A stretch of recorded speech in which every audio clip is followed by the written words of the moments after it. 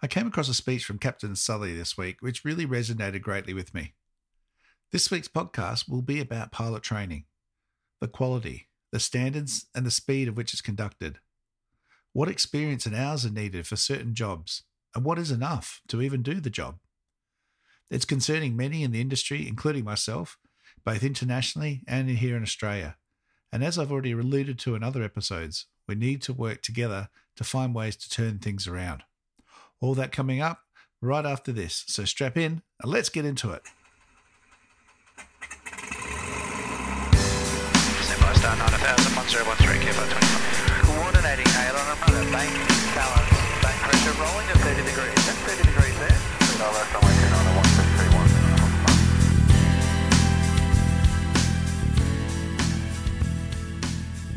291. G'day everyone and welcome to episode 57 of the Flight Training Australia podcast. The podcast all about flight training and flying in Australia and beyond. I'm your host, Trent Robinson. Thank you for joining me.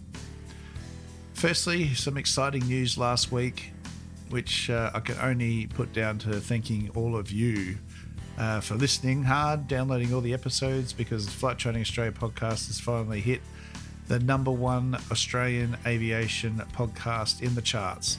I'm really, really humbled by this. Very exciting. To be embraced and accepted by all of you is just fantastic.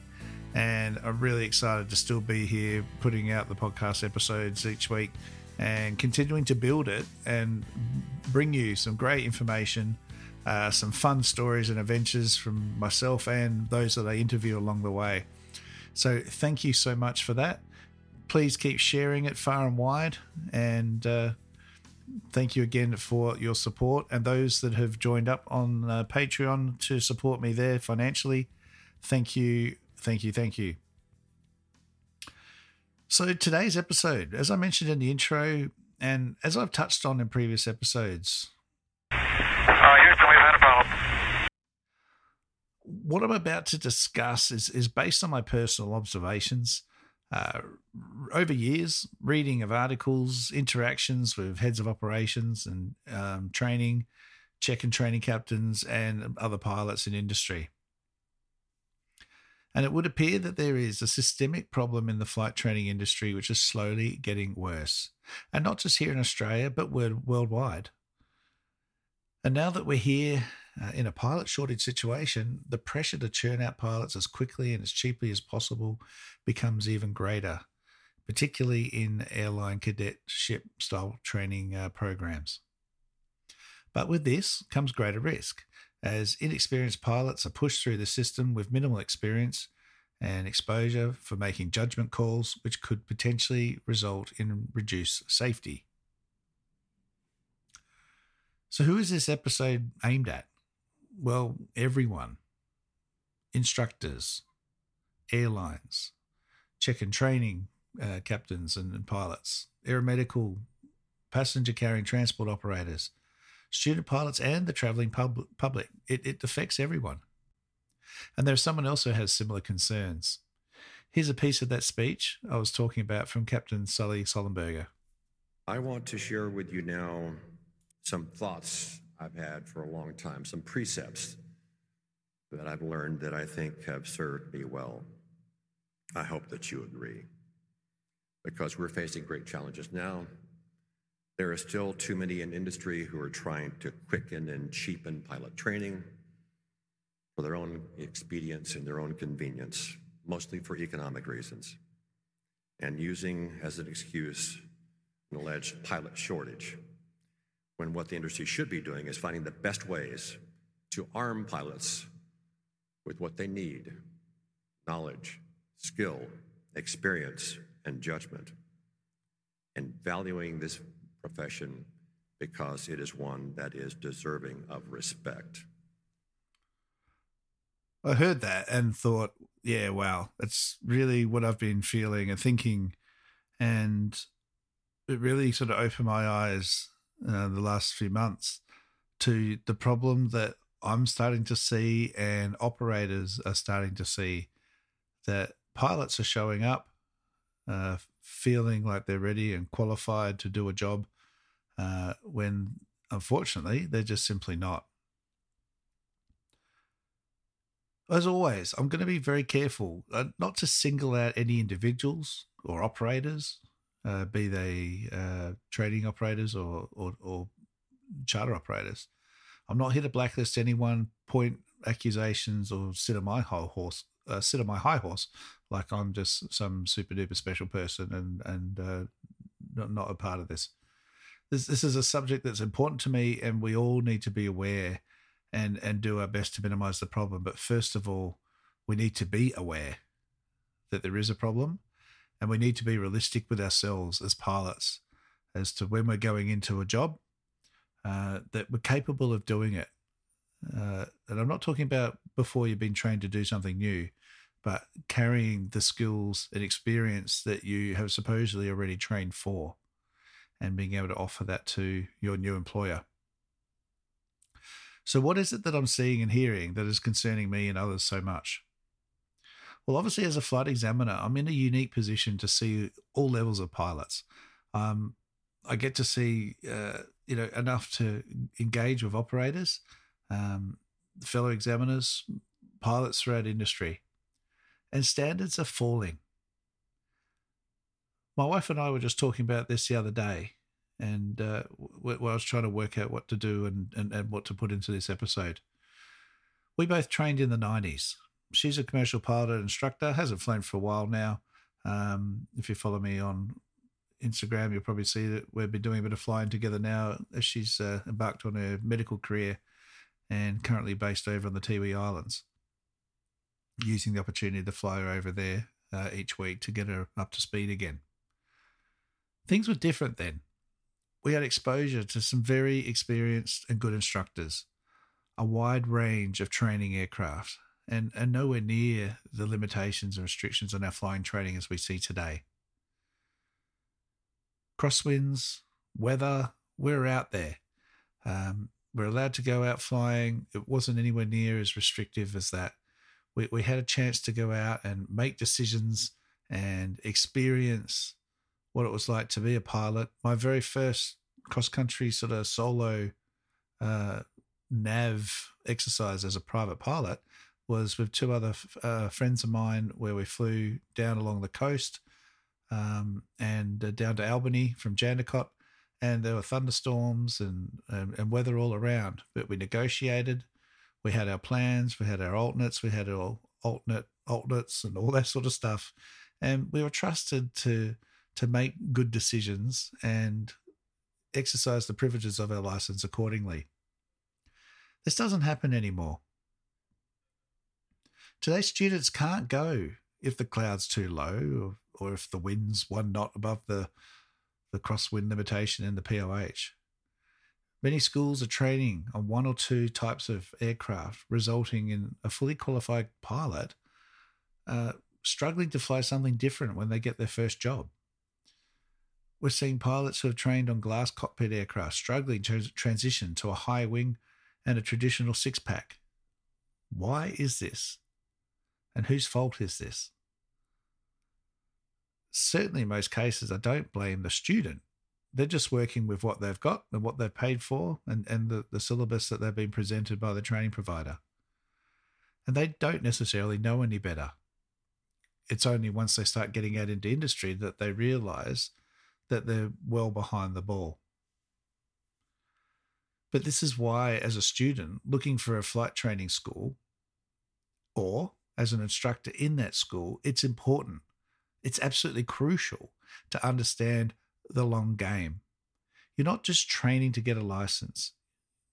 You're training to get a job, and you're training to get as much experience in a relatively controlled, supervised, safe environment before heading out on your own. As my wife and I became instructors and charter pilots, we were fortunate enough to see both sides of the operation and got a good mix of hands-on and instructional flying. We flew in strong weather, in strong crosswinds, gusty conditions, low cloud bases, and had the chance to make those command decisions. We did charter flights, freight, passenger, airwork operations, single engine, twin engine, VFR, IFR, survey, low level. we could pass on this knowledge and experience onto our students. But for most instructors, they don't have this experience. So thinking about it from a scale of knowledge and passing on experience, the standard can only do one thing, and that is fall. Because if you're being trained by someone who's only basing their training on the training they themselves received, it's going to reduce. Step by step, bit by bit, the standard's going to fall. And I really think that we're sitting in a situation now where this is becoming really, really prevalent, and it's really starting to become a problem. I'm seeing people now with commercial licenses that I don't think would have even got a private license back when I flew. Harsh words. But there's something going on here. And again, I'm not blaming the individuals, but once you know this, then it's time to do something about it. And if you don't, well, then you've only got yourself to blame. I'm not going to pretend I've always felt this way. Maybe it's because I'm older and getting wiser, as they say. But when I train students now, I'm not just delivering a syllabus, but I'm training them to become the best, knowledgeable pilots that can make good, sound judgments and ultimately to save their life. Sounds extreme and over the top, but think about it. One poor decision could mean the difference between going home or not. And there's plenty of incidents and accidents out there to back that statement. Take my main form of training, which is instrument ratings. The current trend at the moment is to take minimum time off work because, hey, we're at work. We don't want to spend all our leave time doing more flying and more training, do we? But take a minimum time off and go and get the training done and smash it out. Now, if you ask me, and those in industry that are dealing with the consequences of this approach, IFR training is not something to smash out and get done. I've literally dealt with students only months out of their training and can't remember a damn thing. How can this be? As part of the Flight Instructor Rating Program, I deliver the PMI course, better known as the Principles and Methods of Instruction. It's essentially the teaching degree, or how to be a teacher, in a couple of days. And in that, we teach the learning process, the lowest level being rote, then understanding, application, and correlation on the top. Licensed pilots are emerging after a training with rote memory actions. Now, rote, if you don't know what it is basically just do it. You don't need to know why. It's just because. Now, there are times where this level of knowledge is acceptable, such as the geared down speed is 140 knots. You don't need to know why, all the research that went into it. Just that if you don't do it, you could potentially cause damage. But when it comes to instrument flying, and many other styles, but let's just talk about instrument flying for a minute. If you don't understand, let's say, the way a sector entry works, or the capture regions, depending on the type of nav aid that you're referencing, so you can plan your arrival accordingly, you'll go on doing it wrong until someone picks you up on it. Now, is this going to get you killed? Probably not. It's just an example. But when someone needs the whole process explained to them, again, after supposedly just having passed a flight test, well, this is a big problem. What else don't they know? What else don't they fully understand? What else can't they apply and correlate to other situations down the track with different aircraft, in different weather, with different instrument and GPS layouts in the cockpit? This is a problem with the training provider, potentially the examiner who passed them, and the pilot who now thinks they're qualified to conduct a form of flying that they're not proficient to carry out. As I touched on a few episodes ago, when you submit a resume with a bunch of qualifications on it, you are saying to a potential employer, here I am. This is all the things I can do competently and proficiently. And this is what you offer compared to someone else on a different resume with less qualifications. And what you're basically saying is, if you give me a job or going into line training and new aircraft types aside, I can perform those tasks. But in many cases, what we're seeing is this isn't happening. Pilots are showing up with impressive resumes, collecting all sorts of training endorsements and flight activities and ratings, but can barely fly in a straight line and maintain height, let alone an instrument approach. And I'm not overreacting. Operators, instead of doing 10 hours or 15 or 20, 30, whatever their process is doubling the line training that's needed before they let pilots go out on their own. Larger operators with usually a 50-hour line training program are looking at more like 100 hours of line training. They're getting pilots who just don't have the basic fundamentals of IFR flying and are having to turn into IFR schools and retrain, which they are not equipped for, nor should they have to be. So what does this mean for you? If you're a student choosing a flight school, choose wisely. Do your research, check out reviews, speak to current students, and trust your gut.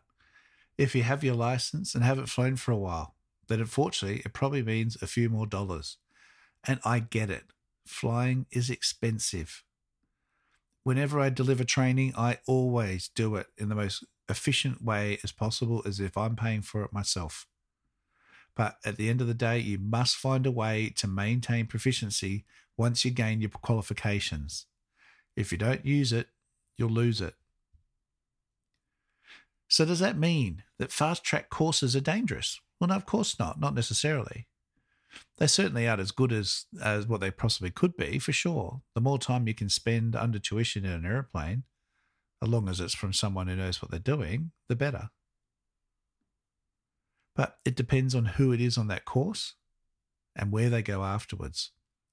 If it's an airline cadet school, they graduate and end up in an airline environment. They're going to remain under training and supervision for some time to come. This isn't as ideal, though, as they have very little experience.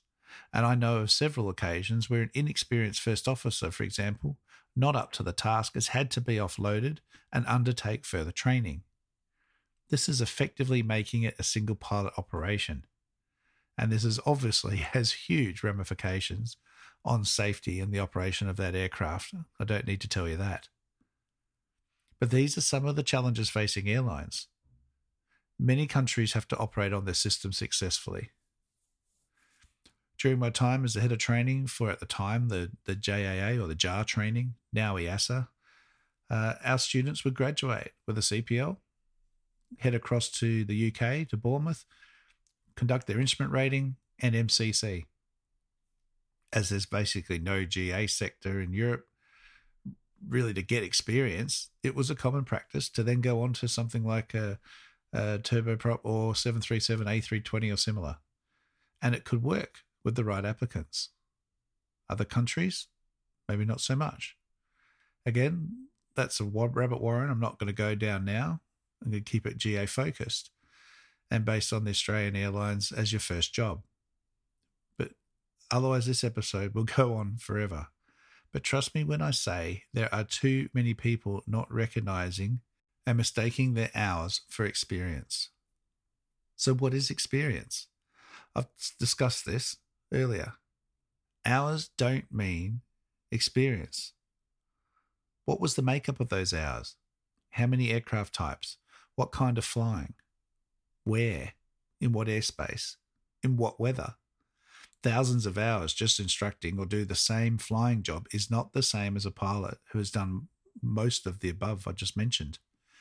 It's important to gain as much experience as you can, and this is up to you to try and figure out the best pathway to do that with the kind of flying that's accessible to you. Flying up here in Northern Australia, for example, is some of the best experience you can get, but you need to be prepared. The flying, especially at this time of year, is at times incredibly challenging and can become dangerous very quickly if poor decisions are made through inexperience. Lives have been lost. My aim, and those instructors that I know, is to ensure that that doesn't happen. And that can only come from good, solid training from those who know what they're talking about. As senior instructors and examiners, it's important that we pass on this knowledge to junior instructors through mentoring and guidance and telling stories, podcasts like this, so that we can all learn from each other. If we don't share this knowledge, then we're just being selfish. And that's the biggest goal of doing this podcast, is to try and share as much of my experience as possible. And I can tell you now that I am still learning myself. It never, ever ends. As Captain Sullenberger said, we need to be finding the best ways to arm pilots with what they need: knowledge, skill, experience, and judgment, so that we can all go home after shift. Alright guys, that's it for this week's episode. I hope it wasn't too deep. It is a topic that I'm very, very passionate about, and I would dearly love to hear your thoughts and feedback.